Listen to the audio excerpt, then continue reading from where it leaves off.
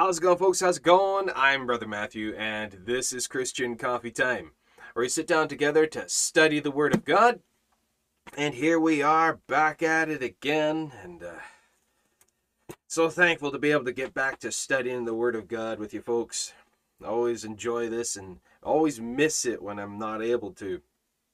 So here we are.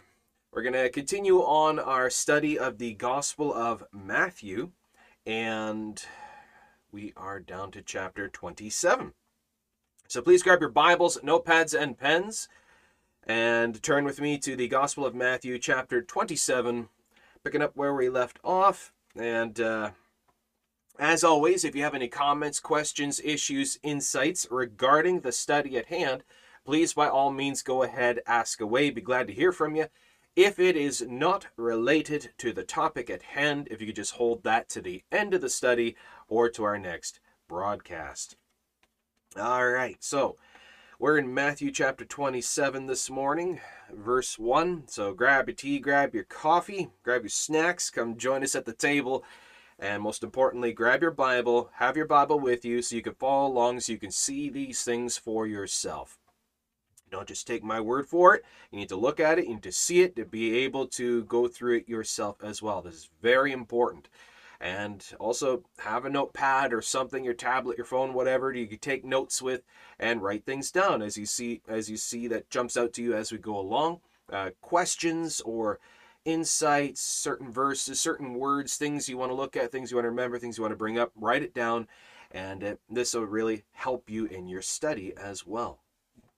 All right.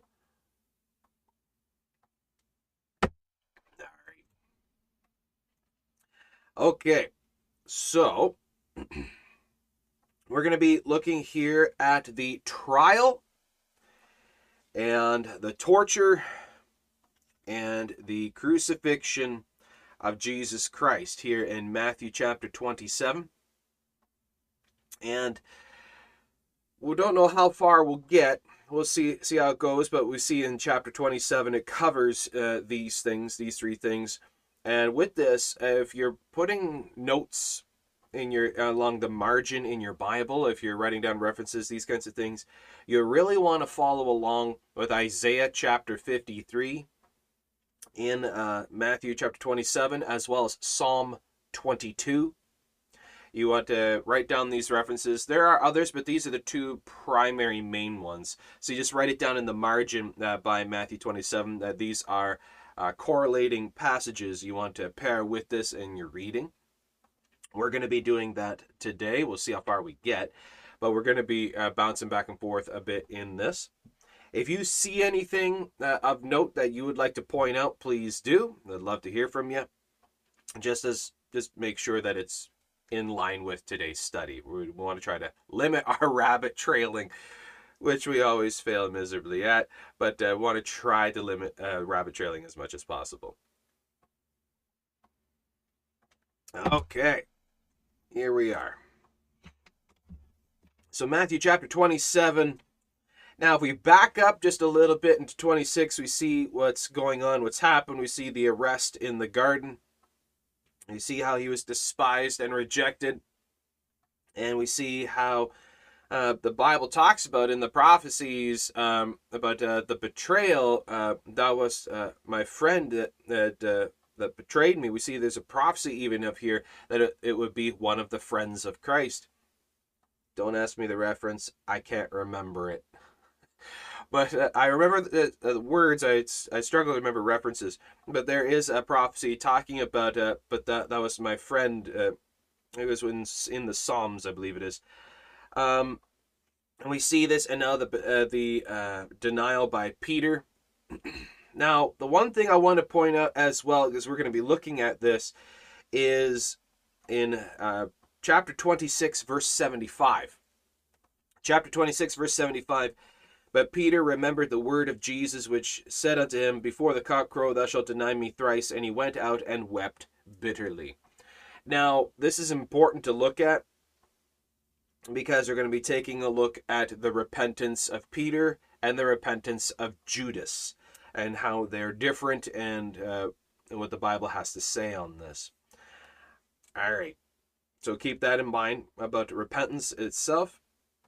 What is repentance according to the Word of God? And it's quite interesting when you take a look at some of the words here in the meanings of them. I'm just trying to get organized here. So, all right, let's get going. Matthew 27. Time to study the Word of God.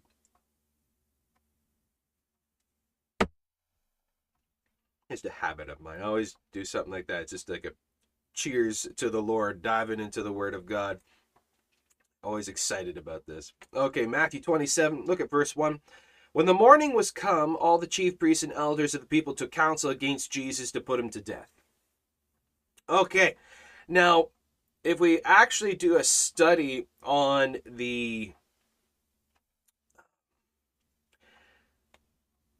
way that the proceedings as it's supposed to go in the legal system, and how in the arrests and dealings and trials and all these things, as I mentioned, how these individuals, the chief priests and all this, the Sanhedrin and all the Pharisees, all these, how they are raging, lying, hypocritical, monstrous devils. That, as Jesus said, "You're children of your father, the devil." Is that they touted the law, but they did not keep the law. Jesus even said, "You do not keep the law. You have no idea what the law is. You don't keep the law. You're children of your father, the devil. You're liars and hypocrites." But when we take a look at this, we see the arrest of Jesus, that they did so illegally. That they arrested him illegally. And they brought him to court the night before, and that was illegal as well. Everything that they've been doing has actually been against the very law of Moses that they've been upholding, saying that they're defenders of. Proof that Jesus says, you don't even keep the law. You don't even know what you're talking about. So, goodness, I've noticed that the camera, I forgot to alter the camera. 1 second. Give me 1 second. This is going to drive me nuts if I don't fix this. It keeps doing its pulsing thing. I need to stop that. And there we go. That's better. Much better. For some reason it doesn't save it in the settings. I have to fix this every time I open the program. Oh, well, let's keep going. So they did so illegally. And as Jesus says, you don't know the law. You don't understand the law. You don't know the law. And we see this in verse 1, that the whole point was just pure, unadulterated hate. That's all it is. They just hate Jesus so much, they'll go to any lengths. They'll go to any lengths, and they do not care what it is that they have to do. And as we see in the trial at Caiaphas's palace, they even brought up liars. They deliberately set up lying witnesses to make up all kinds of lying charges and everything, try to get him in trouble. They've made up lies, they've slandered him, they've cursed him, they hated him, they've tried to kill him before, and now that they're throwing everything into this basket. They don't care anymore. And they went and arrested him falsely. They started charging him falsely. They started abusing him, punching and slapping and spitting and mocking him, which is straight up just, again, illegal and assault and everything. They don't even care. They just hate him so much. Which goes to show one thing. When we take a look at the very actions, the words, and the things that's going on, a lot of people wonder about this, about the demonic reality, about how to identify, how to know if someone is being demonically oppressed or demonically possessed. You see, the problem that we run into is what Hollywood has done. Hollywood has done such a magnificent job at misrepresenting everything that is of the spiritual realm. They haven't a clue. But this is done on purpose. Anyways, they have corrupted the very idea of what is demonic oppression and possession by their manifestation of hauntings and ghosts and monsters and exorcisms and all that kind of stuff and demon possession in their movies, and it's just all complete, absolute, utter nonsense. So when you talk about devils and demonic possession, immediately the imagery of like the Hollywood movies comes up, and it corrupts the very understanding, and it's gone to such a length, such a degree, that when you talk about these things, people are like, no, you don't know what you're talking about, because we don't see them flailing around the ground and climbing up walls and climbing around ceilings and heads spinning around and all the other crazy nonsense stupid things. But rather we see in the Word of God, it's very, very clear. Very clear. Yes, there can be states where, like that one boy, the son of his father who was possessed, who the devil, the spirit threw him down and he was thrashing on the ground. That can happen. They do that. But rather we see it as the primary main thing that we see by demonic oppression and possession is an absolute rage against God. Please understand this. When you see an absolute rage against anything of God, hatred of the things of righteousness, hatred of the name of Jesus Christ, hatred of the blood of Jesus Christ, hatred of biblical doctrine, and you see it welling up in the person in such attack and fight against, they resist and they mock and scoff and ridicule and spit on and hate upon the things of God by the word of God, that's demonic. You want to know where the demons are? Right there. And this is absolutely true. This is how they work. This is what they do. They fight against the Lord. So whenever doctrines of God are brought up, truth of God, truth of Christ, truth of salvation, of the gospel, the cross, the blood, the burial, the resurrection, and you see people fighting against these things, mocking it, scoffing it, denying it, hating it, spitting on it, or whatever else, raging against it, that's demonic oppression or possession. Most cases, when they are reacting in that way, that is possession. The spirits are in that person, in their mind, in their heart, and turning them to fight against the Lord. That's demonic.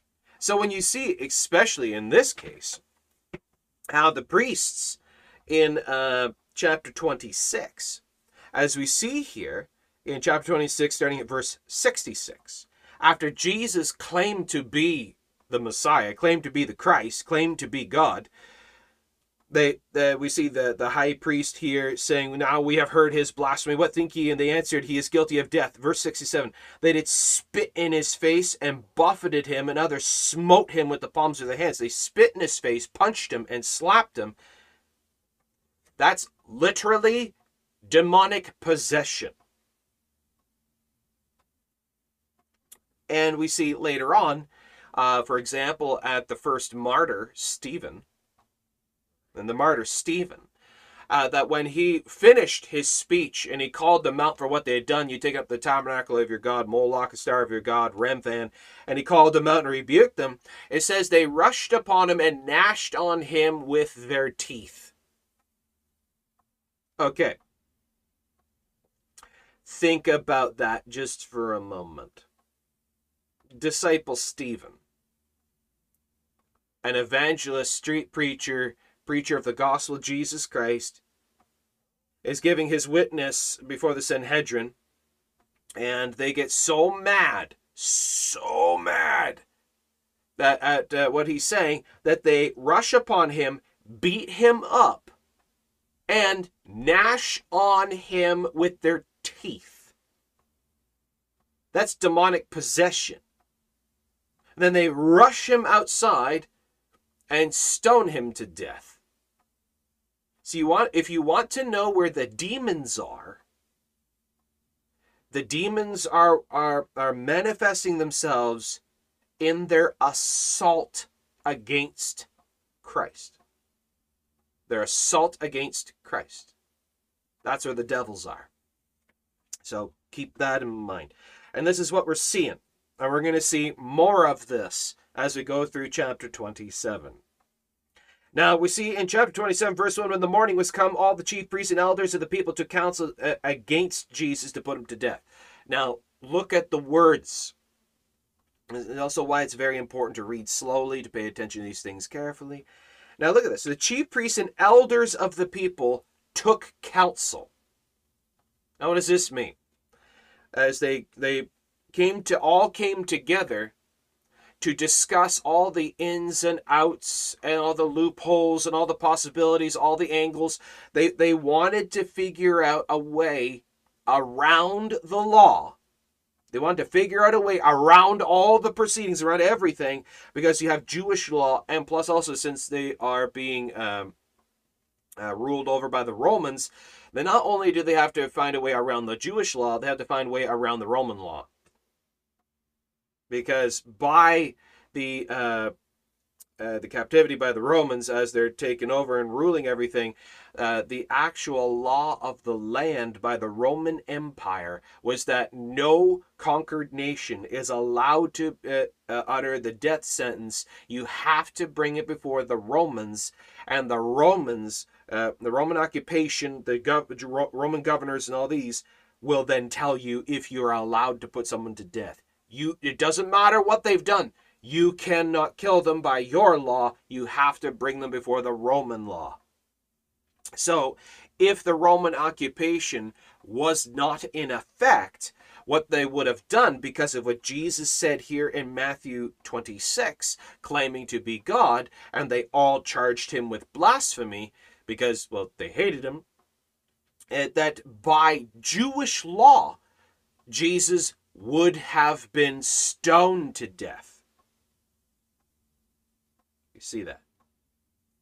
So people ask the question, well, why didn't Jesus come to Israel sooner? Because his death wasn't by stoning.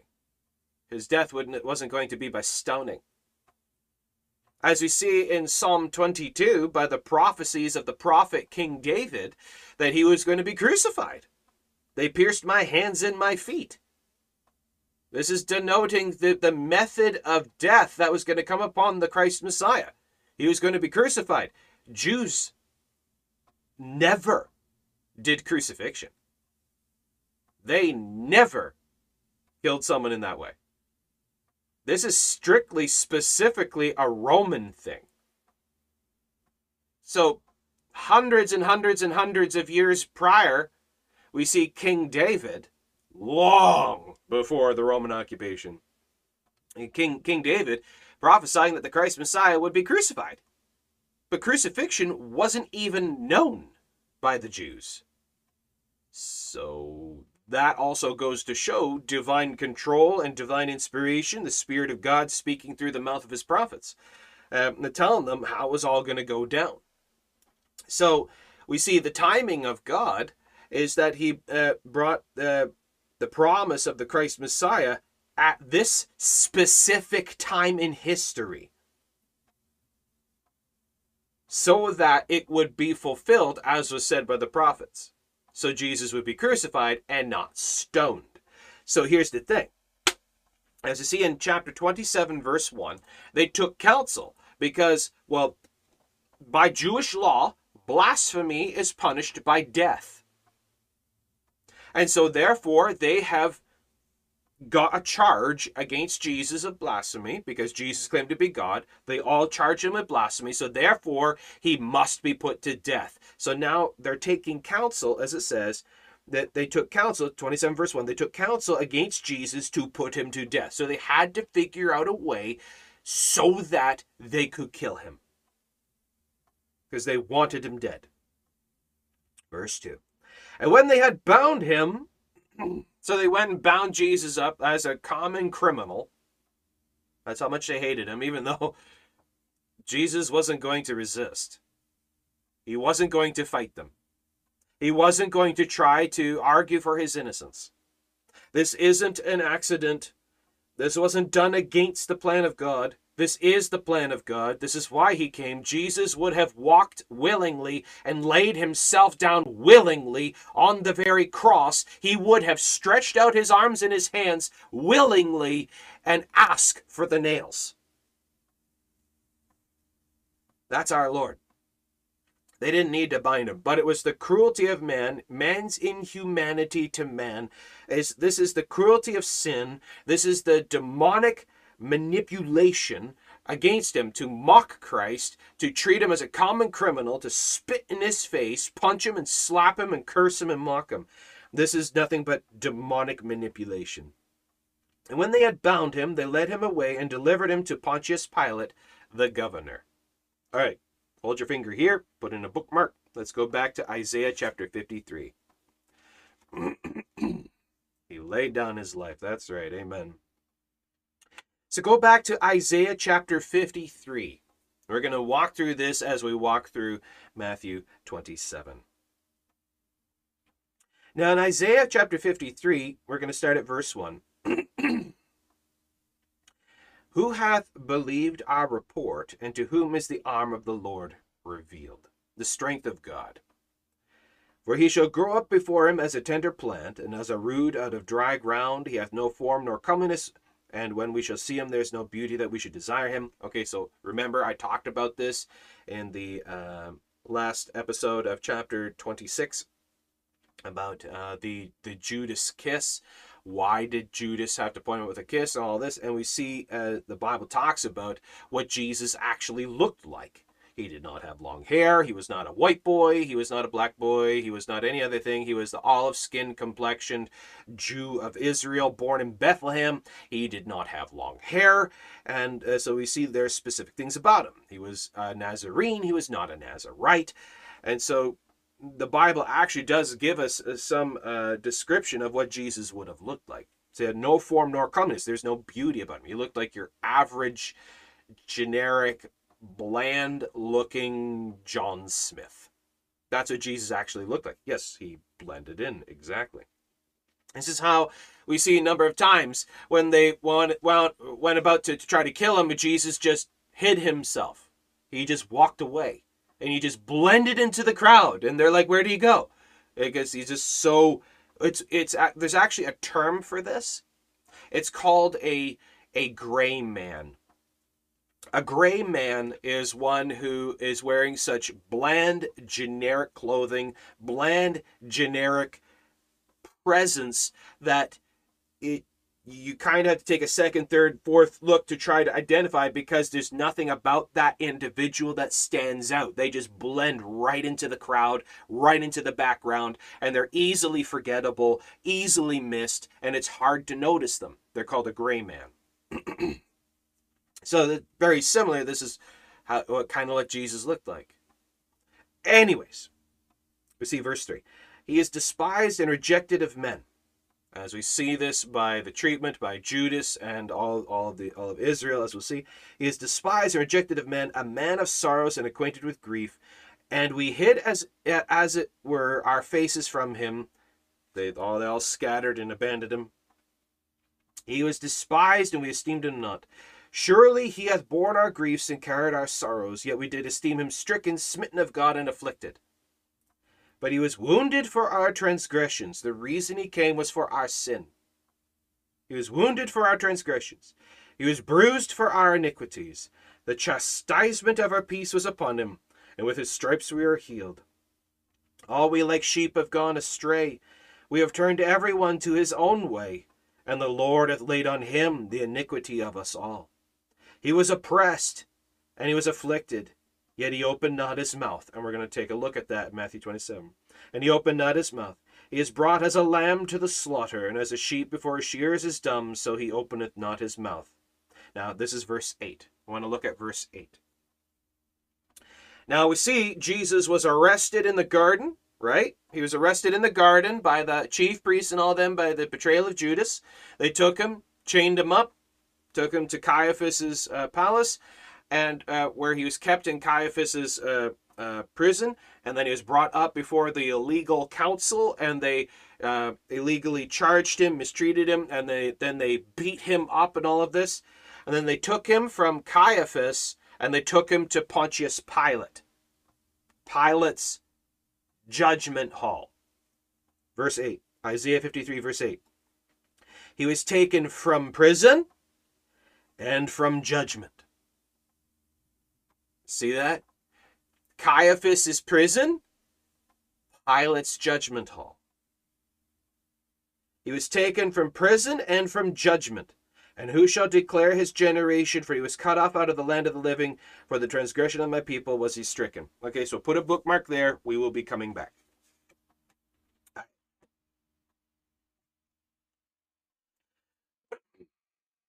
All right, and so we see in Matthew 27, verse 2, and when they bound him, they led him away and delivered him to Pontius Pilate, the governor.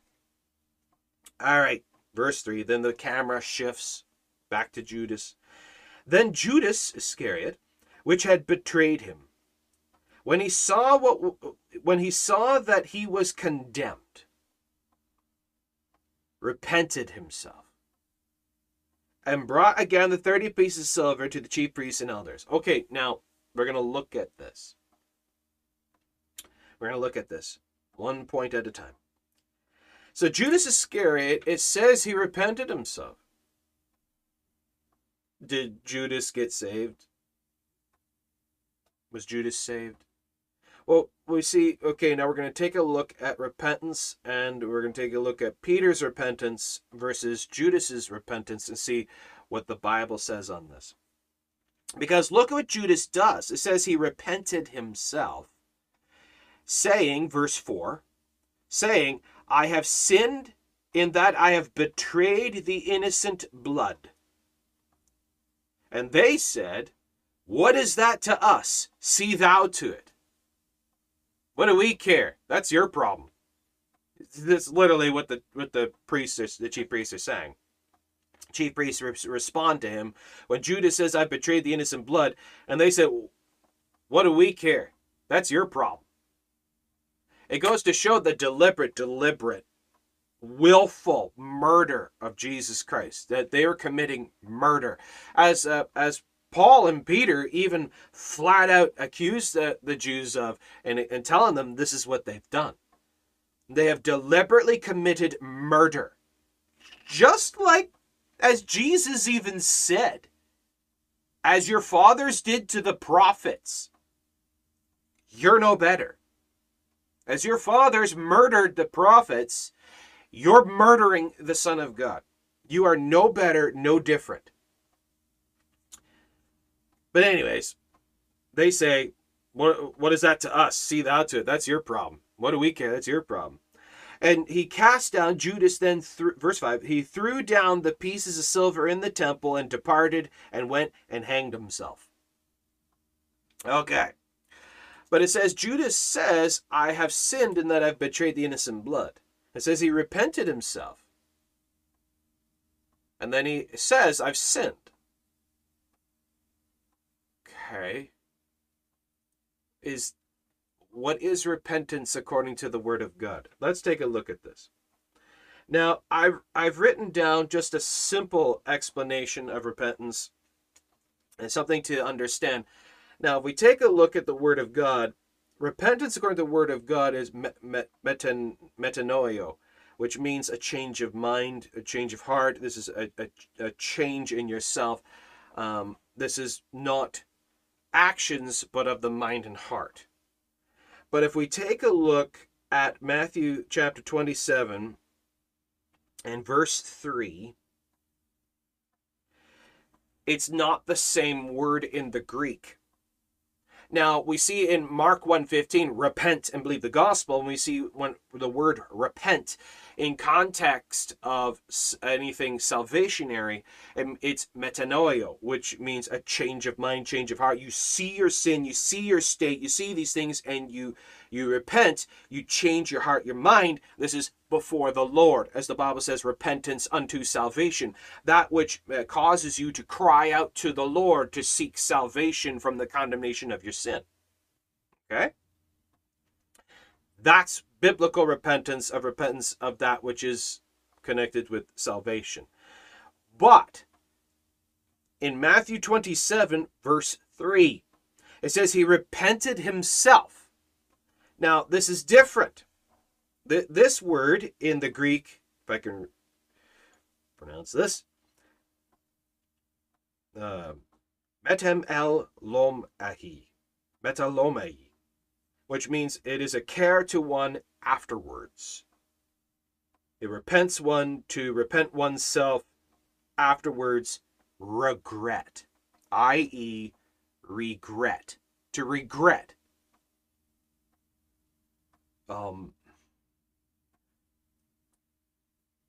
Biblical repentance and just regretting are kind of not the same thing. Well, I regret that happened. It's not the same as, oh Lord, forgive me. I repent of this. I was so wrong. Lord, forgive me. Wash me clean. But they're completely different. So we see the repentance of Judas is just he regretted what happened. He was not sorry before God. Okay? He was not sorry before God. He did not go before the Lord and fall on his face before God and weep bitterly and seek God's forgiveness and salvation and cleansing of this. Exactly. He regretted that he got caught. He regretted of what happened. It's like, oh, too bad. That's too bad. I feel bad now. I shouldn't have done that. Oh. That's... That's not repentance. That's not repentance. So, if you're into underlining, highlighting, marking in your Bible, in the margin by Matthew 27, verse 3, if you want to underline repented himself, and then write in the margin to regret. It means in the Greek to regret. So a reminder, so next time you come across this, or if someone else brings it up, you want to show someone the difference, that this is what this is. It means to regret afterwards. It is not biblical repentance. Because there are some people who take this and say, you see, he repented afterwards, so he got saved. No. No, he didn't. No, he didn't. There's many things that go into this, but I already covered it, the sin of Judas, and how Judas was never saved. He never got saved. He was not saved. He rejected salvation. He rejected Jesus Christ. He deliberately fought against, willingly, knowingly. He knew what he was doing. He didn't want it. He was a thief, and they got mad at Christ, and he betrayed Christ. Jesus even called him the son of perdition. He was an unrepentant thief and liar, betrayer, and murderer. Yes, murderer, because he was part and parcel of the murder of Jesus. So, yeah. Now, so we see in verse 4, Judas says, I have sinned in that I betrayed the innocent blood. Oh, it's so bad. It's too bad that I did this. Why did I do that? And it's regret afterwards. This is not repentance. And they said, well, what do we care? That's your problem. Verse 5, and he took the bag of the 30 pieces of silver, and he threw it down on the ground before them, and he ran out and hanged himself. Is that the actions of a repentant man? No. But rather, he sees the state that he's got himself in. He's upset that now everybody sees him as the betrayer, and now the social pressure and all these things, and plus also the demonic influence upon himself. The demonic influence upon himself, because now we're going to shift gears here just a little bit once after I cover this now with Peter. Now, we see in Matthew 26, verse 75. Matthew 26, verse 75. Peter, he betrayed the Lord 3 times. Quite vehemently. And cursing and swearing and vulgarities and oaths unto God that he did not know Jesus. And we see the rooster crowed, and he realized what he'd done. He remembered the words of Jesus. Now look at this. Look at this. And he remembered the word of Jesus, and the word of God came up in his mind. All right, there's a key. For the natural man receiveth not the things of the Spirit of God, for they are foolishness unto him, neither can he know them, for they are spiritually discerned. But rather we see the difference between Judas and Peter. Judas had no conviction of the Word of God, no conviction of Jesus, no conviction of righteousness, but Peter did. Peter, verse 75, the Word of God came up in his mind. He remembered the Word of God, and what did that do? What was his immediate reaction to remembering the Word of God regarding his sin? He fell down on his face and he wept bitterly. That means to bawl one's eyes out. He was just sobbing and sobbing regarding his sin and what he had done, and he repented before God. You compare all the Gospels, and you compare what happens afterwards, even seeing Jesus forgiving him. We see, because Jesus and Peter, do you love me? 3 times. For each time he betrayed, there's 3 times Jesus asked him a question. And the forgiveness of Christ, and telling him, now feed my sheep, and the acceptance, and the bringing him in, and the cleansing of Peter. Peter's repentance as metanoio, a change of heart, a change of mind, a change of ways in this before God, and his hatred of sin and love of righteousness. Judas had none of that. Judas had none of that. But rather we see something different. Now let's take a look here. Let's take a look here at what happened in verse 5. Matthew 27, verse 5, and he threw down the 30 pieces of silver in the temple, and he departed, and he went and hanged himself. All right. So now, remember when I talked about the prophecy of the 30 pieces of silver, what that stands for, going all the way back to Exodus. Was it Exodus? I never remember. All right, so we're going to, Zechariah covers it in chapter 11, verse 12. Going back, I think it's Exodus.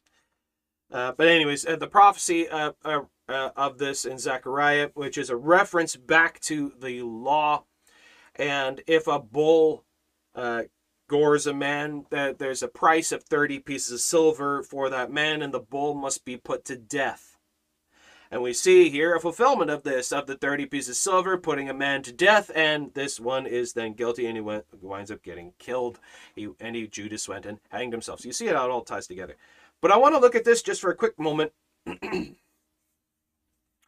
And Judas hanged himself. What is that? That's suicide. That's suicide. Now, is suicide sin? Yeah. What is suicide? Self-murder. Suicide is self-murder.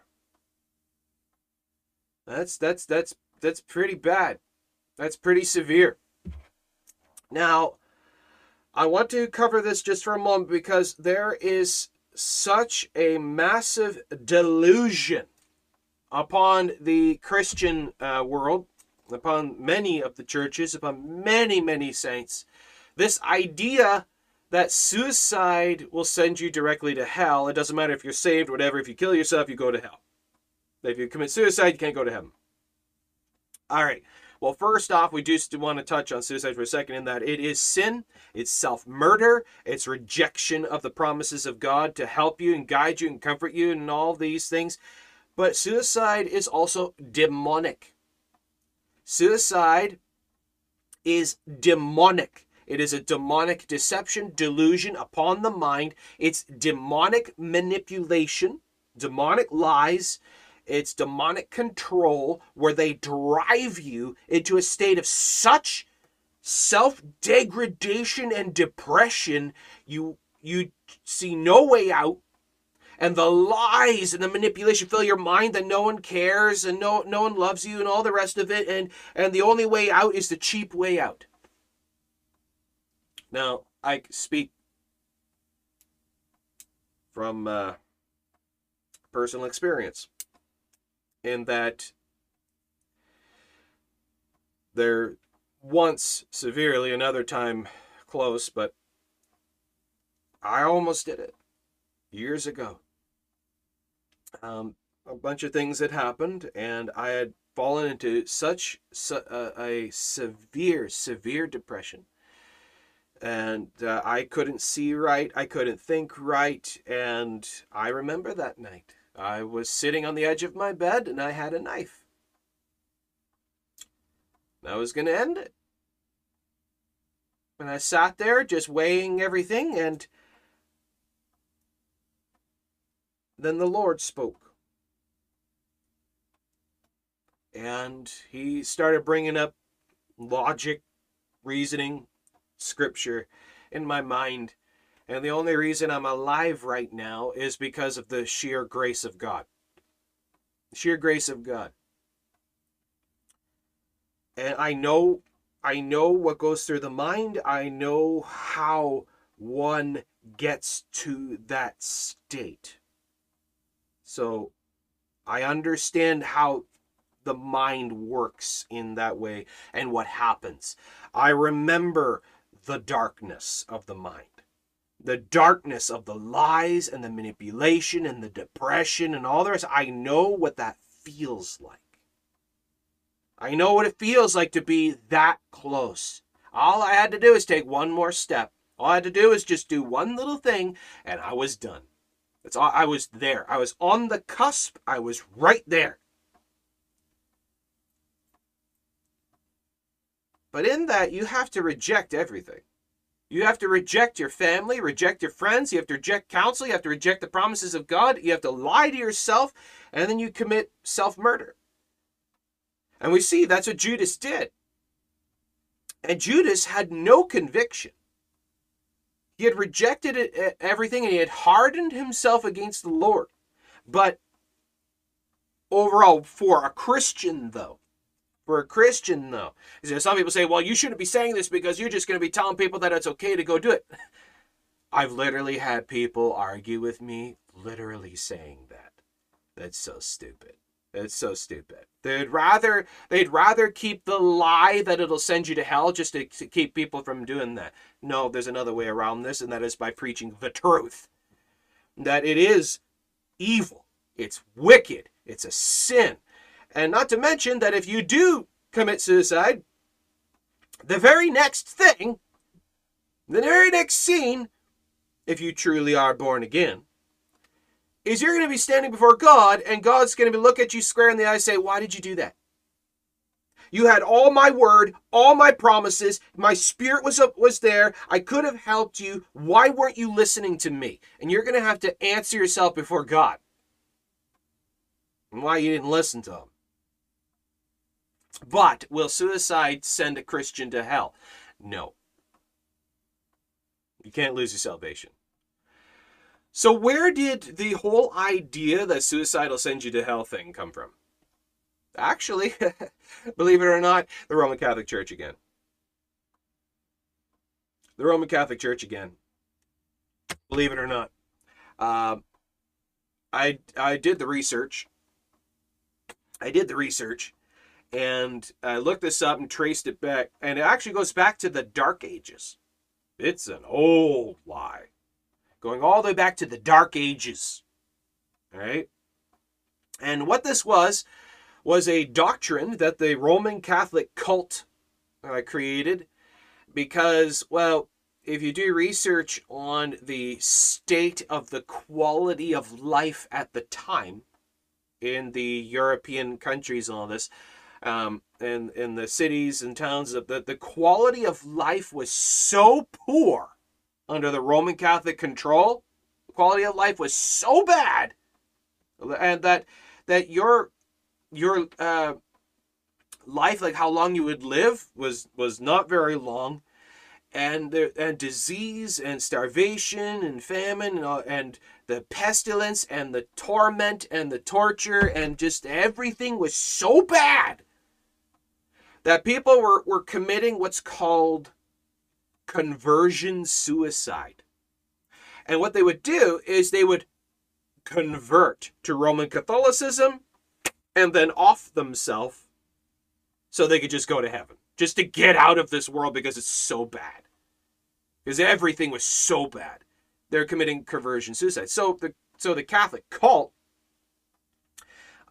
decided they needed to do something to stop this, because this is starting to become an actual big problem, because a lot of people were doing this. So they created the doctrine of suicidal damnation. That doesn't matter if you're saved, it doesn't matter if you're Catholic, doesn't matter any of that. That if you kill yourself, you instantly go to hell. And not to mention, you will not even be buried. Your body will not even be buried in a regular cemetery with everyone else. You'll be buried off in a field as forgotten because you're an accursed. So that's what they did. And they hammered this one so hard that it's become an actual belief of everyone under any form of quasi-Christianity, any form of so-called Christian denomination. There is this belief that suicide will send you directly to hell. That was created by the Catholic Church in the Dark Ages. It's nowhere in the Bible.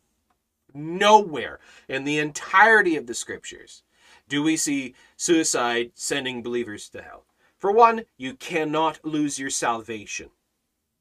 Salvation cannot be lost. It cannot be taken away. It cannot be recanted. God is not going to cast you back into hell. He's not going to take a troubled sheep and throw that sheep to the wolves. Okay, seriously think about that one just for a moment. The good shepherd who gives his life for his sheep, my sheep hear my voice, I know them. They will never perish. No man can pluck you out of my hand. Do you really believe that the shepherd will bend down and pick up a trouble sheep and curse that sheep and throw that sheep to the wolves? That's literally the logic of people who deny once saved, always saved. If you're a troubled sheep, the shepherd will pick you up by the scruff of the neck, curse that sheep, and throw that sheep to the wolves. That is so unbiblical, it almost leaves you speechless. It's ridiculous. So, anyway, let's continue. So, again, to cover this, as we see, suicide is sin. It's a wicked sin. It's a terrible sin. It's self-murder. It's rejection of the scriptures, rejection of the counsel of God, rejection of prayer, rejection of the counsel of the saints. It is a severe, terrible, wicked, evil sin. And there's no reason for it. Say, well, you have no idea what I've been through. You're right. But God does. And he says there's nothing. There's literally, virtually nothing that could possibly happen to you in this life that God can't help you overcome. Nothing. It doesn't matter who it is, what's going on. It doesn't matter. It doesn't matter what it is. It doesn't matter how horrible, heinous, terrible, wicked, evil, vile thing that has occurred to you that's driven you to such an absolutely broken state. There's nothing that God can't pull you out of. There's no crevice so deep that the shepherd can't pull his sheep out of. There's no maw of the wolf and the lion of hell that the shepherd can't pull you out of. There's no situation that could possibly arise that God can't rescue you from. He can rebuild the broken life. He can restore the broken mind. He can heal the broken heart. He can heal the broken body. He can fix your life. He can bring you back to life again. He can do it if you would just let him. It doesn't matter if all your family, all your friends, everyone rejects you and now hates you. The Lord can bring you new family. He can even turn the hearts and the minds of kings and emperors. He can turn the hearts and minds of your friends and family. He can save the soul. He can heal the sick. He can heal the brokenhearted. There's no reason for the cheap way out. Now I'm going to step into something here that a lot of people find controversial. But I don't care, because I know what the Bible says. I'm going to ask you a question.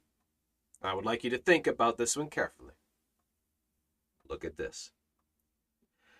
Judas says, I have sinned. He acknowledges and sees that it's sin, but he doesn't bring it before God. So I got a question for you. Is it possible, if Judas had have actually gone and fallen before God and says, I had sinned, and seeks the face of God and says, Lord, forgive me, I have sinned. I've sinned against you, I've sinned against your son, I've sinned, please forgive me, save me. Could Judas Iscariot have been saved? Think about that one.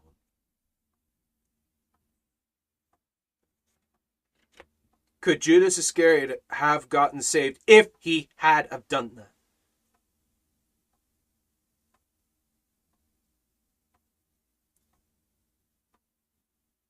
Is there a sin that is greater than the blood of Jesus Christ? No, there's no sin greater than the blood of Jesus Christ.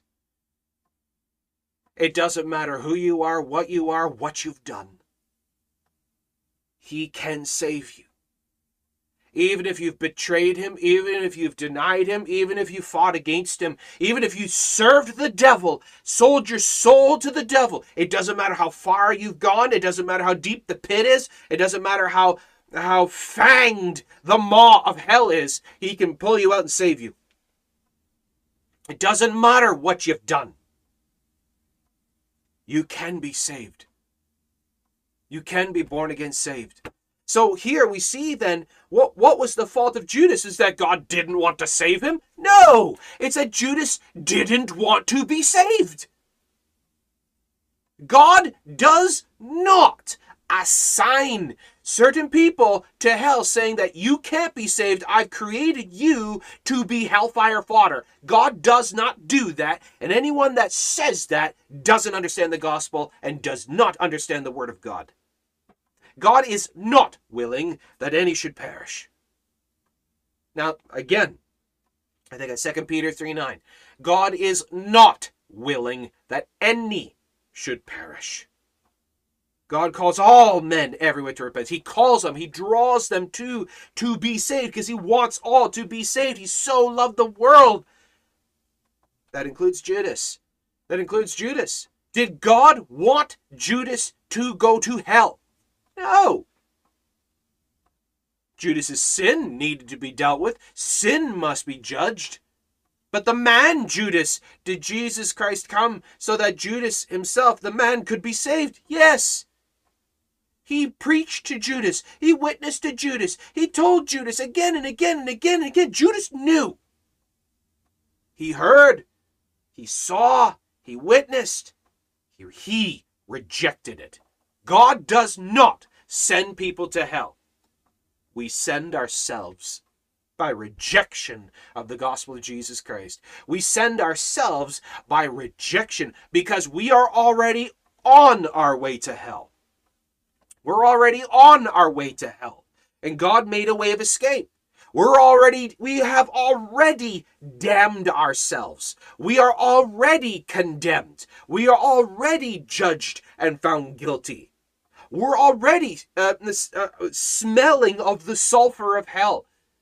And God is standing at the door saying, look, just take this and you can be saved. Take this and you do not have to go to judgment. And Judas rejected it. Judas damned himself. He would not repent himself before God. Look at it. He repented himself before the priest. He repented himself before himself. He regretted himself. He did not repent himself. He knew what he needed to do, and he wouldn't. This is what's called in the Bible the repentance of Esau. Now let's look at this one. Let's look at this one. It's Hebrews chapter 12. Hebrews chapter 12. And verse 16 and 17. Hebrews chapter 12, verse 16 and 17. All right, so Hebrews chapter 12, verse 16 and 17. Lest there be any fornicator or profane person as Esau, who for one morsel of meat sold his birthright. For ye know how that afterward, when he would have inherited the blessing, he was rejected. For he found no place of repentance, though he sought it carefully with tears. You see that? He found no place of repentance, though he sought it with tears. So all because someone appears repentant, all because someone looks repentant, all because someone acts repentant, doesn't mean they are. Even if the tears are flowing and they're saying, I'm sorry, I'm sorry, I'm sorry. The question is, to whom are you sorry? Are you sorry before God, unto God? Are you telling the Lord that you're sorry? Are you repenting before the Lord? Or are you repenting before man? Are you just regretting yourself with tears? Or are you repentant before God? How can we tell the difference? How can we tell the difference? This is where the Bible says, wisdom is justified of her children. And what does that mean? Wisdom is justified of her children. Wisdom, understanding, discernment, being able to see what's actually going on by her children means time will tell. That's literally an old, ancient, archaic way of saying time will tell. Wisdom is justified of her children. So how do you know? By what they do afterwards. How they handle themselves, talk and behave and all these things. Time will tell. Because you can't see the heart. You can't see the spirit, the soul. You can't see inside.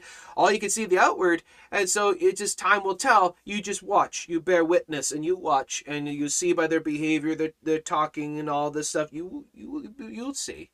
You'll see. So all because someone is pouring tears and saying sorry doesn't mean they're repentant. Time will tell. They could swear that they are. Well, Esau did that. He swore he was. He sought it with tears, but he found no place of repentance. Same with Judas. The repentance of Judas, the repentance of Esau versus the repentance of Peter. Okay? Let's go back to Matthew 27. Yeah, exactly. Anyone could wear a mask and say anything. Okay. Matthew 27. So we see Judas, verse 5, he sought no actual repentance. He just regretted himself, sought no repentance. He sought nothing of the face of God. He took it upon himself, and he acted out his own act of penance. Now, let me say that again. Judas Iscariot acted out his own penance for his actions. He judged himself in what he had done, and he played judge, jury, and executioner for his own actions, what he'd done, and he went and hanged himself. When he could have just simply just fallen before the Lord and said, I'm sorry. But pride is an evil, wicked thing. The very first sin was pride. Pride is something that is so vicious, insidious. Pride sees no remorse. Pride sees no repentance. Pride is something that is a curse upon ourselves. It calcifies the joints. What do I mean by that? Pride calcifies the knees, and you will not bow the knee before God. Pride causes you to not seek repentance. Pride will come into you, and you will not bow before the Lord. Pride will deceive yourself and delude your mind to see that you're not in fault, it's not your fault, and that you don't need to, or to take everything upon yourself so that you act as God. You act as judge, jury, executioner. Pride will never apologize. Pride is arrogant, obstinate, self-righteous. Pride is an evil, wicked sin. And Judas Iscariot was completely corrupted by pride. And he paid the price. He paid the price. So Judas killed himself. Verse 6, and the chief priests then took the silver pieces that Judas had thrown down on the floor, and they gathered up the silver pieces. The chief priests took the silver and said, it's not lawful to put them in the treasury because it is the price of blood. This is treason money. This is blood money. This is corrupted money. We can't put it with the money in the treasury. Like for them it would have made any difference, but whatever. So they had to do something with this money because they couldn't put it with the rest in the treasury, so they had to do something with it. So they took counsel, verse 7, they took counsel and bought with them a potter's field to bury strangers in. So we see yet another kind of a cultural specific regarding the Jews, is that the Jews had their own cemeteries.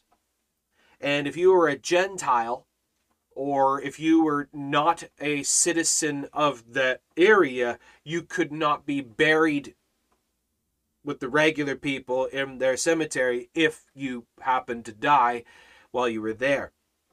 So they actually went and purchased a separate field with that 30 pieces of silver. Purchased a separate field that they could then bury Gentiles, non-Jews, and strangers. They could bury them in that field if they happened to die while they were there. All right. Now, they also had a name for that field, and there's actually a story that goes along with it. The chief priest took the silver piece and said it's not lawful to put them in the treasury because it is the price of blood. And they took counsel and they bought with them the potter's field to bury strangers in. Wherefore that field was called the field of blood, or Akeldama. I see in one of the other Gospels they actually call it Akeldama or Seldama, the field of blood unto this day. Now, for this, we go over to Acts chapter 1, verse 18. The story of Judas is not over. It gets a little grim, and, well, it's scripture, so we can't ignore it. Okay, now, as you heard, what happened? Judas Iscariot refused to repent, refused to bow the knee before the Lord, took it upon his own self, in his own hands. He went and killed himself. He hanged himself. Okay, now,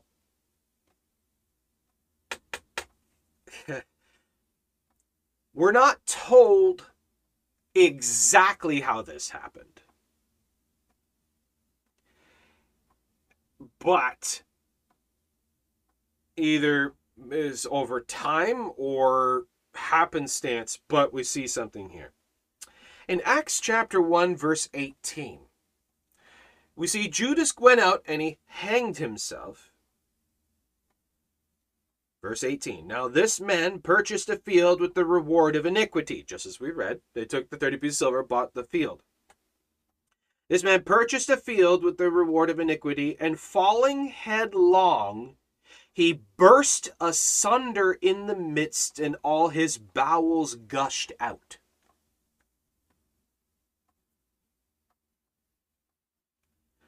So,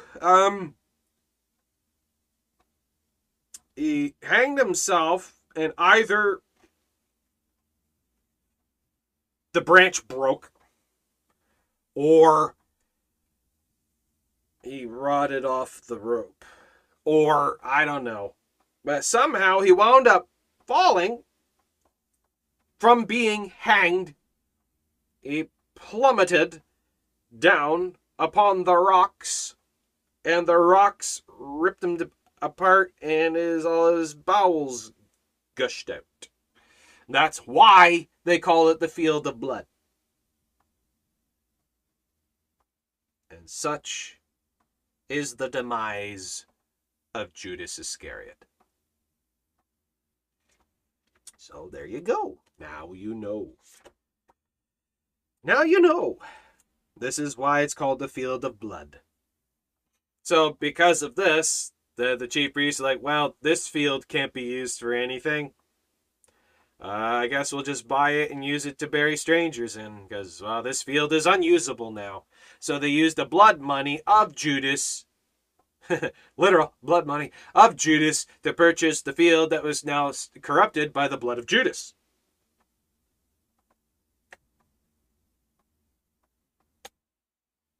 There you go. That's what happened to Judas Iscariot.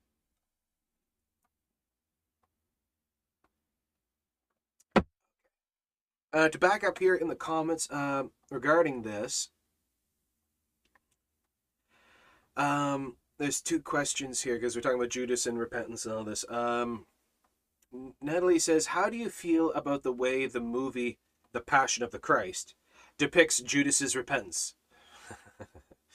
Yeah, okay. I've seen the movie a number of times. I have a few things to say about that. Number one, some of the depictions of Satan in it is just dumb. For one, the person playing Lucifer in the movie is a woman. Lucifer is not a woman. I'm just saying. Just saying. Also, what happens to Judas in the movie, well, that is completely based on Roman Catholic nun visions. Believe it or not, the mystic nuns of the Roman Catholic Church had these visions. This is what happened to Judas. So they actually wrote down these things, and what's his name, who made the film The Passion of the Christ, took these written records of these mystic nuns and included it in the film as this is what happened to Judas. So that's what I have to say about that. Now, as for the film itself, I do have to say, though, that it's one of the best portrayals of the torture of Jesus out of all of the different Jesus films. They do partly, they get the closest. It's one of the best depictions, but still, it's not even close. There's still an awful lot missing. For one, we see in the Bible, it talks about, it says, all of my joints were put out of place. They dislocated the joints of Jesus. My bones, they stared upon me. You know what that means? You literally could see the rib cage of Jesus from the whippings. These whips that they use, which we'll be talking about, that literally tore the flesh off of Jesus, and you could literally see the visible bones. His visage was so marred beyond any man, you couldn't recognize him. To look at him, he didn't even look recognizable, because they also tore his beard out of his face. I've yet to see that portrayal in any Jesus film. They always leave the facial hair on him, on the actor. I don't know why. I don't know why. They never, ever deal with that one. They tore his beard out of his face. Now, Jesus, you understand, Jesus, born in Bethlehem of Israel, was a Jew. And he followed many of the cultural things, especially the facial hair of the Jewish men. A Jewish beard, by the culture of Israel, is a handbreadth. Now, from the base of the chin, you grab your beard, and your beard would have to be the width of the hand or more. And that is actually a cultural Jewish beard. So Jesus had a beard, a long beard. And what the Roman soldiers did is they grabbed chunks of his beard and tore it out of his face. He didn't have the Hollywood scruff. It wasn't some little teeny goatee thing. It was a full man's beard. A Jewish beard. At least a handbreadth. I've yet to see that portrayed in any Jesus film. Anyways, so yeah. So what's my thoughts regarding the Passion? There's my thoughts regarding the Passion. And regarding Jesus' repentance, well, the Passion of the Christ is the way they portray Judas is just really stupid. I'm sorry, but yeah. Anyways. And the next question by Natalie is, when you can you explain how you see false humility or examples of it? Well, as we're talking about the difference between Peter and Judas and the difference in Judas and Esau's repentance versus Peter's repentance, okay, false humility you will see in their reaction to biblical counsel, their reaction to righteousness in following this. It doesn't need to be said much, but you know what I mean when you say, everyone can tell the faker. Everyone can tell the one that's just touting themselves. It's all about themselves. You know the frauds. You can tell in their reaction to the things of the Lord, especially in righteousness and unrighteousness regarding biblical obedience and the disciples of Christ. You can tell the frauds by their reaction to the biblical doctrines and laws of God. They don't take it serious. They're always making excuses. They're always postponing. They're always delaying. They're like I said, they're always making excuses. And you tell the language as well. Much of the language is first person. It's about themselves. Well, I, me, my, I. Much of the language of these kinds of individuals, the frauds, the fakers, the those that are not humble, the language is very first person. So you look for these kinds of things, but again, you have to be careful with jumping to assumption. Again, wisdom is justified of her children. Time will tell. But you just listen to the way they talk. Listen to the way that they react to things of the Lord, react to Scripture, react to prayer and biblical counsel. And time will tell. You'll see. So that's what I have to say about that. All right. Let's move on. And,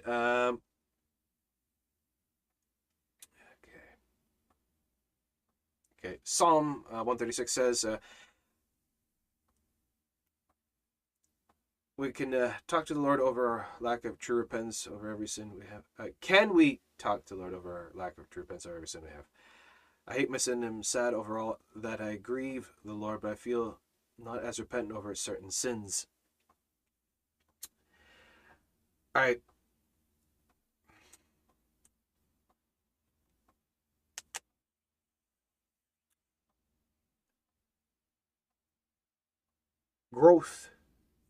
Growth in the faith is something that is difficult for many because it's one of those things that takes time. And this is where the patience and the long suffering of the Lord comes in. And the Lord will teach us, He'll convict us, He'll show us, He'll draw us in all things. What I personally have found, and I must clarify this as I myself personally have found this, so this is some of my opinion coupled with Scripture, so I'm just prefacing that. And some of the things that I have found in this as well is the level of seriousness that we take towards the faith. How serious we see it, how real. Because if we see the commandments of God, if we see the commandments of God, the ways of God, as optional, we're never going to follow the Lord seriously. But if we see the things of the Lord as they're from the very mouth of God, God said it, so therefore that's what it is, then, okay, we're going to see our reaction to the breaking of that is going to be that much more of a broken heart. But if we see it as optional and then we commit the sin, we're going to be like, oh, yeah, I know, I shouldn't have done that. I'm sorry. Is that repentance? Or is that regret? So you see, if we're not taking the faith seriously, our, quotation marks, repentance will be the repentance of Esau and Judas. Not real, not sincere, not honest. Even though you sought it carefully with tears, there's no true repentance because you're not taking it seriously. But if, like Peter, you commit the sin, you do the wrong, and the Lord brings it up in your remembrance of what he said about this, and it breaks you. And you're like, Lord, I'm so sorry. You're so right. Please forgive me. And it's honest before God. Then we're going to see true repentance. So it comes down to how you view the Word of God. Is it just the Bible? Or is it the very words of the very living God? And these are God's words. God said it. It's the law of God. It's the words of God, the truth of God, from the mind, the heart of God. And this is what he says, and it's absolute. And this is who we are before him. And when we break his word, we truly see who and what we are and what the Lord has said about this and what he's done for us and all these things. And the weight of it weighs upon you, and you weep bitterly before the Lord in repentance. Because, for example, I just want to say, now I know I can probably safely say everyone has had trouble with vulgarities, with cussing, all of these kinds of things. Everyone has trouble sometimes, and sometimes things can slip. Or in a moment of heated anger, we say some things we ought not. If we take a look, for example, because you brought this up, we're talking about repentance, and we're talking about Peter and Judas and all this. And vulgarities, for example, is I have this little study that all it is just a few verses. Ephesians chapter 5, verse 4. Neither filthiness, nor foolish talking, nor jesting, which are not convenient, but rather giving of thanks. Ephesians 4:29. Let no corrupt communication proceed out of your mouth, but that which is good to the use of edifying, that it may minister grace unto the hearers. Colossians chapter 3, verse 8. But now ye also put off all these: anger, wrath, malice, blasphemy, filthy communication out of your mouth. 2 Timothy 2:16. But shun profane and vain babblings, for they will increase unto more ungodliness. James 3:10. Out of the same mouth proceedeth blessing and cursing. My brethren, these things ought not so to be. So, okay, the Lord made it abundantly clear. He hates filthy speaking. He hates vulgarities. He hates blasphemy. He hates cursing. He hates all of this kind of thing. So, some people say, well, it's just words. It's just words. Then why did God say that? If it's just words, then why did God say that? You see, our opinion, our feeling, our views, our ideology versus what God says. So even when it comes down to this, or it comes down to shows, movies, whatever, well, it's just a movie. It's just a game. It's just a show. It's just words. It's just music. It's just this, just that. Well, if it's just this or that, then why does God talk about these things in such detail, condemning these kinds of things to such a degree?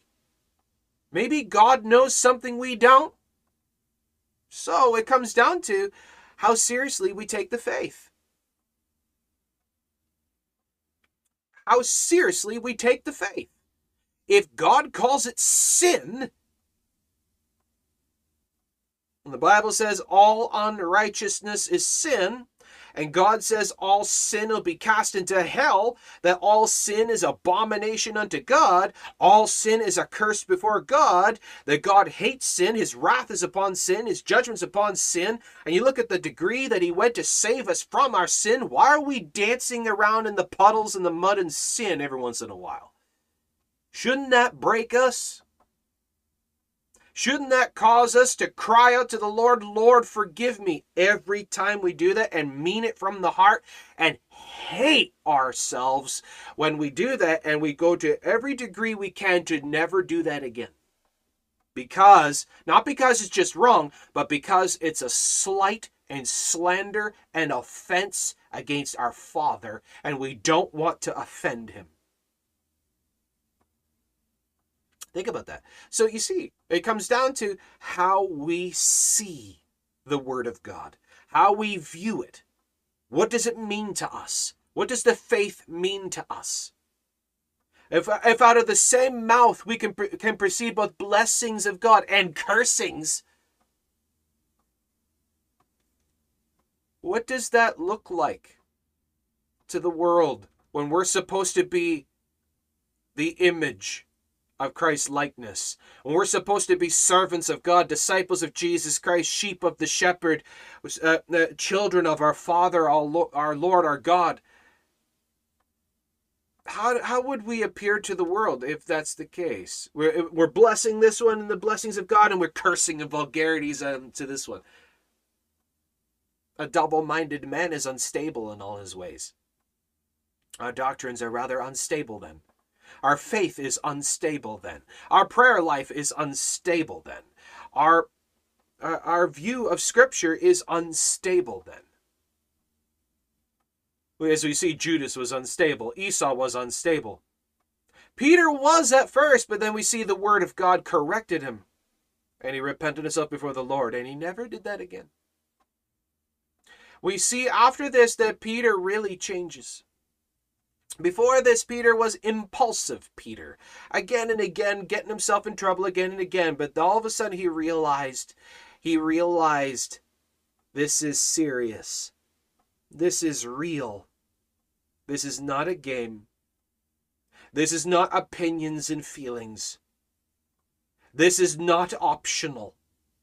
This is real. And he wept bitterly before God, and he corrected himself before the Lord. And ever since this point where he wept bitterly, we never see Peter really messing up like that ever again. There is one point where he got caught up in some hypocrisy, and Paul called him out, and he corrected himself. He was easily correctable, if that's a word. He's easily changed and altered by the Word of God. He was never impulsive Peter again, and he took the faith seriously. So it comes down, and to answer your question, it all comes down to how seriously you see Jesus Christ, how seriously you see the gospel, how seriously you see sin. If sin is not exceedingly sinful to you, you're not really going to repent of it. You'll regret it. You won't repent.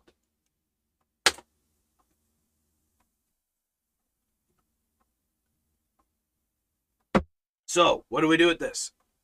As it says in the Word of God, if any man sin, we have an advocate with the Father, Jesus Christ the righteous. 1 John 1:9, if we confess our sins, he's faithful and just to forgive us our sins and to cleanse us from all unrighteousness. Though your sins be as scarlet, they should wash whiter than snow. Though they be red like crimson, they should be washed white like wool. It doesn't matter what you've done, what's going on, or what's happening. Get yourself before the Lord. Fall on your face before God and cry out to the Lord. Repent. Do not regret your sins. Repent of your sins before God.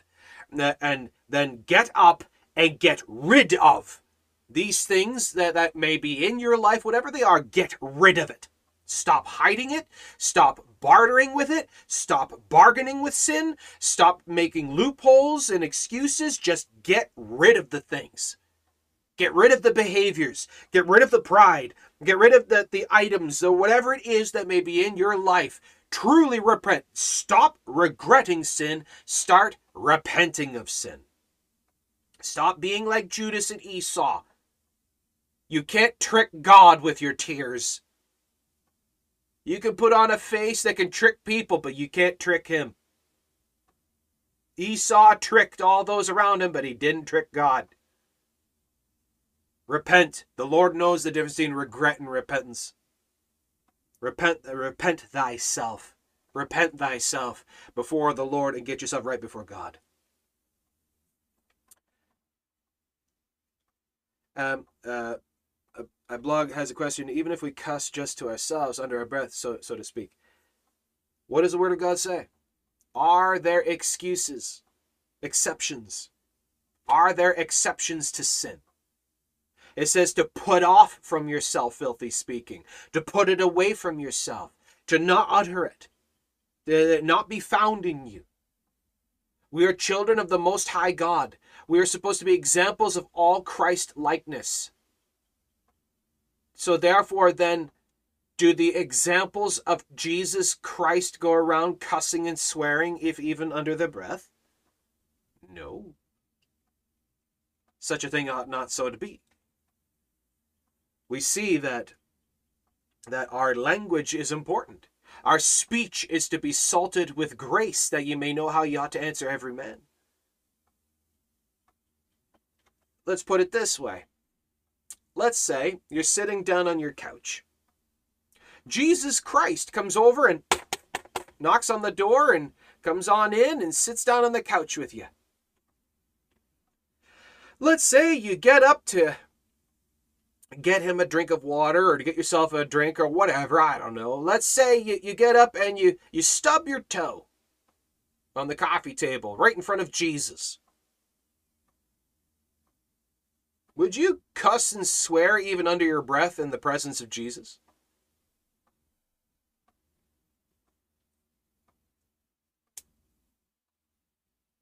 Well, what about in your mind? Well, the Holy Spirit of the living God is living inside your heart and he hears your thoughts. Rather, we see how we see Jesus Christ, how we view the Lord, how serious we take the Spirit of God. It will alter our language, it will alter our thinking, and we put off from ourselves all of these things that are of the flesh and of sin and of the world, because it is not appropriate before the living God. Language and behavior that is inappropriate before God should be put off from ourselves, because it is not appropriate for the children of God. That is not how our Lord raised us.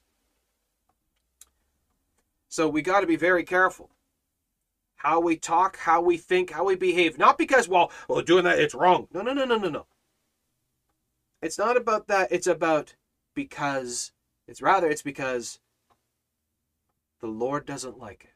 The Lord says it's wrong, and I don't want to offend him because I love him. No, I can't. Don't do that, or he'll punish you. Wrong way of thinking. Wrong way of thinking. I don't do that because I love him, and I don't want to offend him. God doesn't like that, so I'm not doing that anymore. God says that's wrong. So therefore I'm putting that away because I don't want to offend him, because I love him. It's like when you, for those of you who are married or are getting married, there are ways about yourself that you change. You change certain things about your life for the one you love. behaviors or quirks or whatever, or certain things you may get rid of and no longer do anymore because they don't like it, and you willingly change yourself for them because you love them. There it is.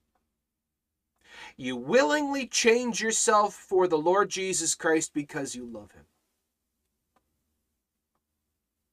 That's metanoio, repentance, the change of mind. So I hope that answers that one sufficiently. So yeah, as we see in the Word of God, all cursing, all vulgarities, all those things are wrong, are sin. And we're to put that off for you, as the Word of God says. The Lord says to put that off from you. Have nothing to do with that. We see the difference between Peter's repentance and Peter's repentance and Judas's and Esau's repentance. We see the difference between actual repentance and regret.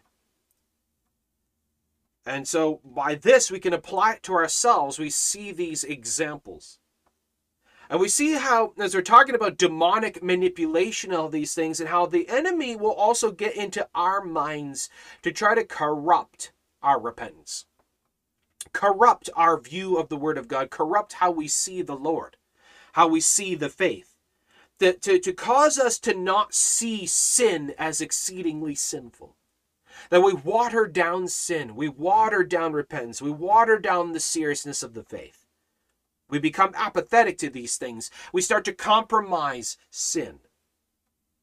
Even if, for example, as was said, what about even if it's like under your breath? Or what about like a white lie? You're not really hurting anybody, but what does the Bible say about lying? Even if it's a white lie? All lying is sin.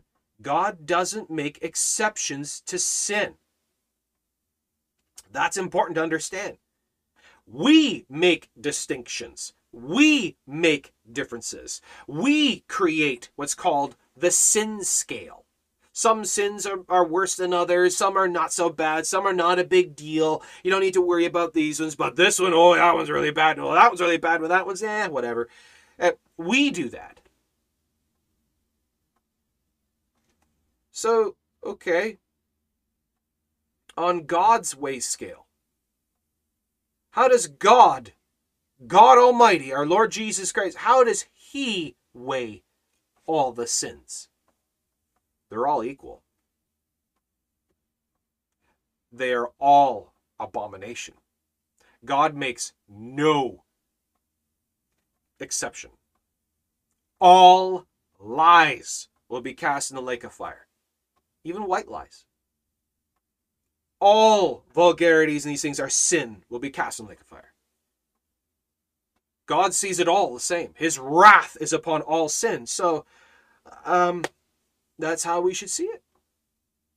That's how we should see it. And if we do sin, we have an advocate with the Father, who is faithful and just to forgive us our sins and to cleanse us from all unrighteousness. If our steps slip and we fall, the Lord will pick us back up. He will pour upon us the conviction, the understanding. He'll help us to see what happened and all about this stuff, and he'll educate us. He'll teach us regarding it. He'll show us by his word, by his love and long-suffering spirit upon us. He'll open our understanding, and he'll say, you see how this is wrong? You see what this does? And you see how why I said over here? Do you get this? And say, yes, Lord, you're right. I'm sorry. Please forgive me. He says, I forgive you. Come on, let's keep going.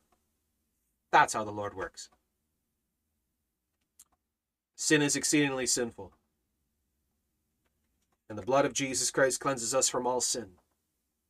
And if any man sin, we have an advocate with the Father, Jesus Christ the righteous. We see by the example of Peter, Peter repented himself. Judas did not.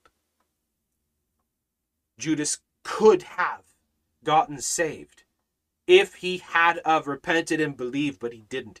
He rejected the counsel. He rejected the word of God. He rejected Jesus Christ. He rejected the truth. He condemned himself to hell. He regretted himself. He did not repent himself. And it all comes down to how you see the Lord. Judas did not see Jesus as Savior. Peter did. And you see the outcome of both by how they viewed the faith. There you go. So Matthew 27, part 1. So if you have any comments, questions, issues, insights regarding this, please by all means go ahead, ask away. Be glad to hear from you. So yeah, again, as we're talking about this, I want to go over repentance. I have just a simple write down, just some more detail regarding this, so you can just really understand the difference here. Okay. So repentance, biblical repentance, we see in the Greek is metanoia, which means a change of heart, change of mind. Now, repentance, if we can say it this way. Repentance is acknowledgement that you're a sinner, a heart desire that turns from your sin and seeks redemption from your sin, which is found in the blood of Christ, which saves you from your sin, washes you clean by your faith and belief on Christ as your Redeemer from the condemnation of your sins. So repentance is the heart state acknowledgement, of the sin state. Okay? Hold on to that.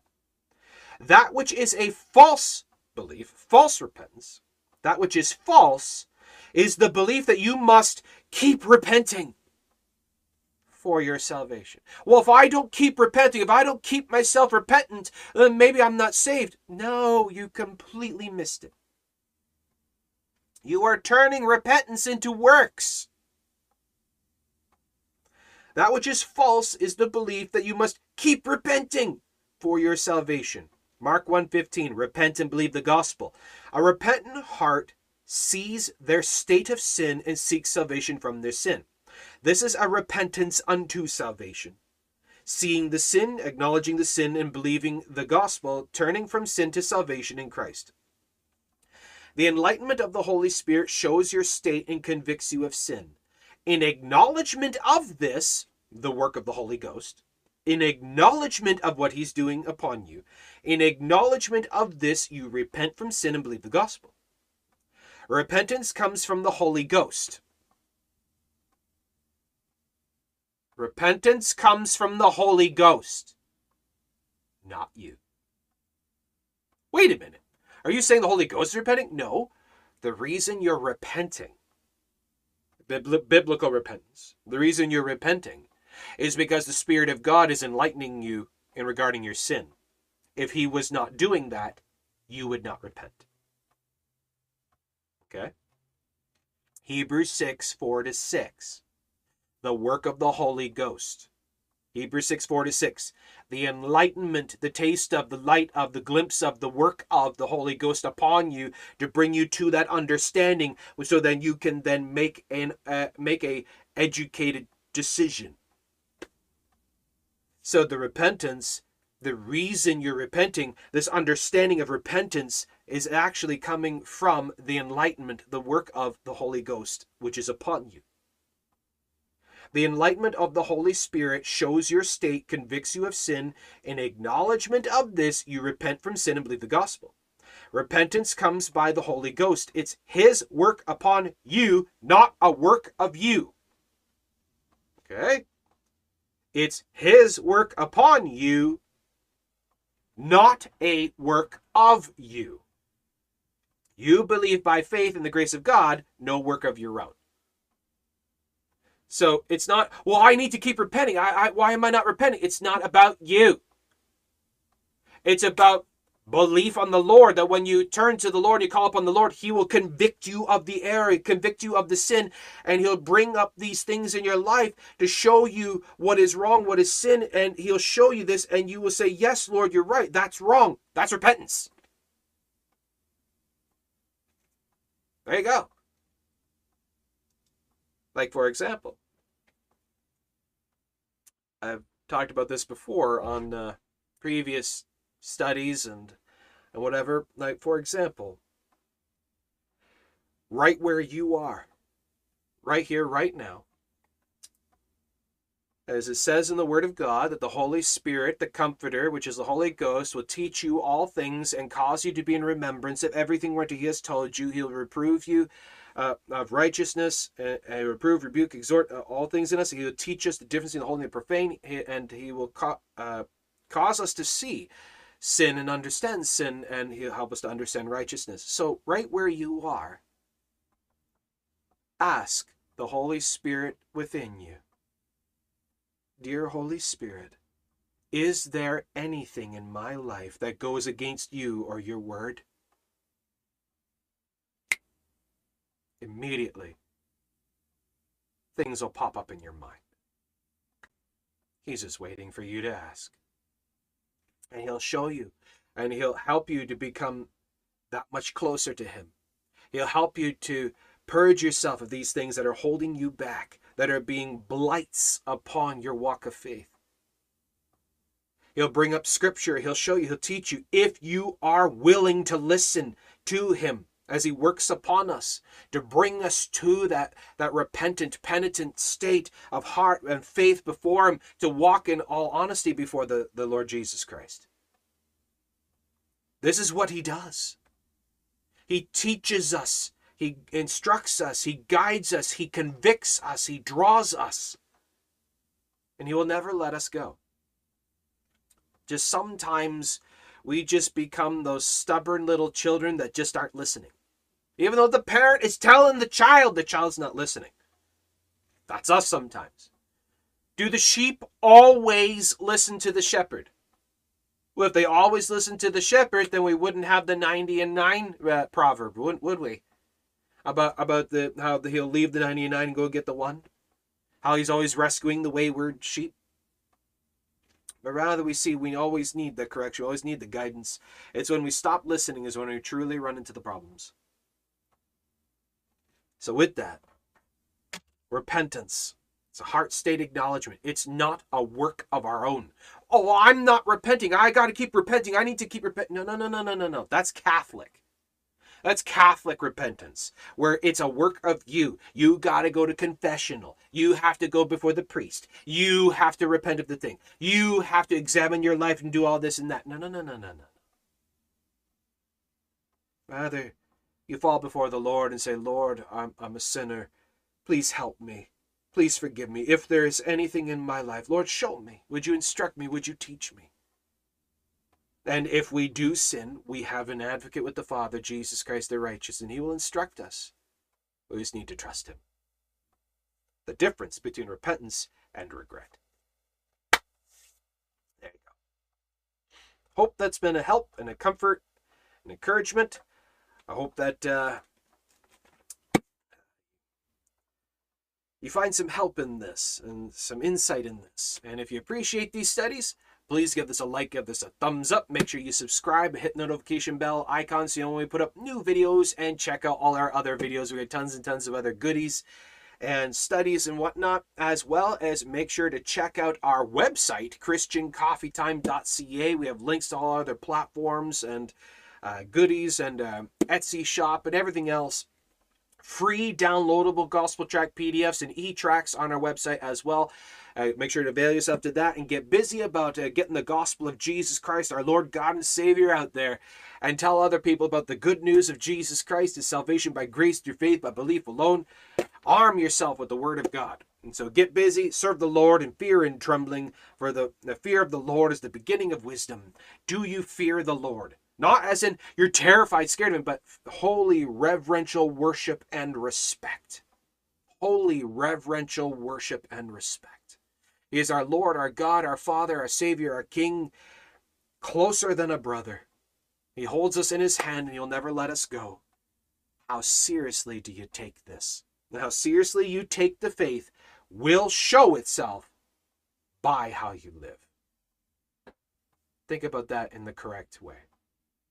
The more you love the Lord Jesus Christ, the more it'll reflect itself in your day-to-day. And the Lord will correct you. The Lord will guide you. He'll teach you. He'll bless you. He'll strengthen you. He'll help you. He'll hold you. He'll protect you in all things because He said He would. Amen. Amen. All right, so we'll wrap it up there. So again, folks, thank you so much for joining in. God bless you.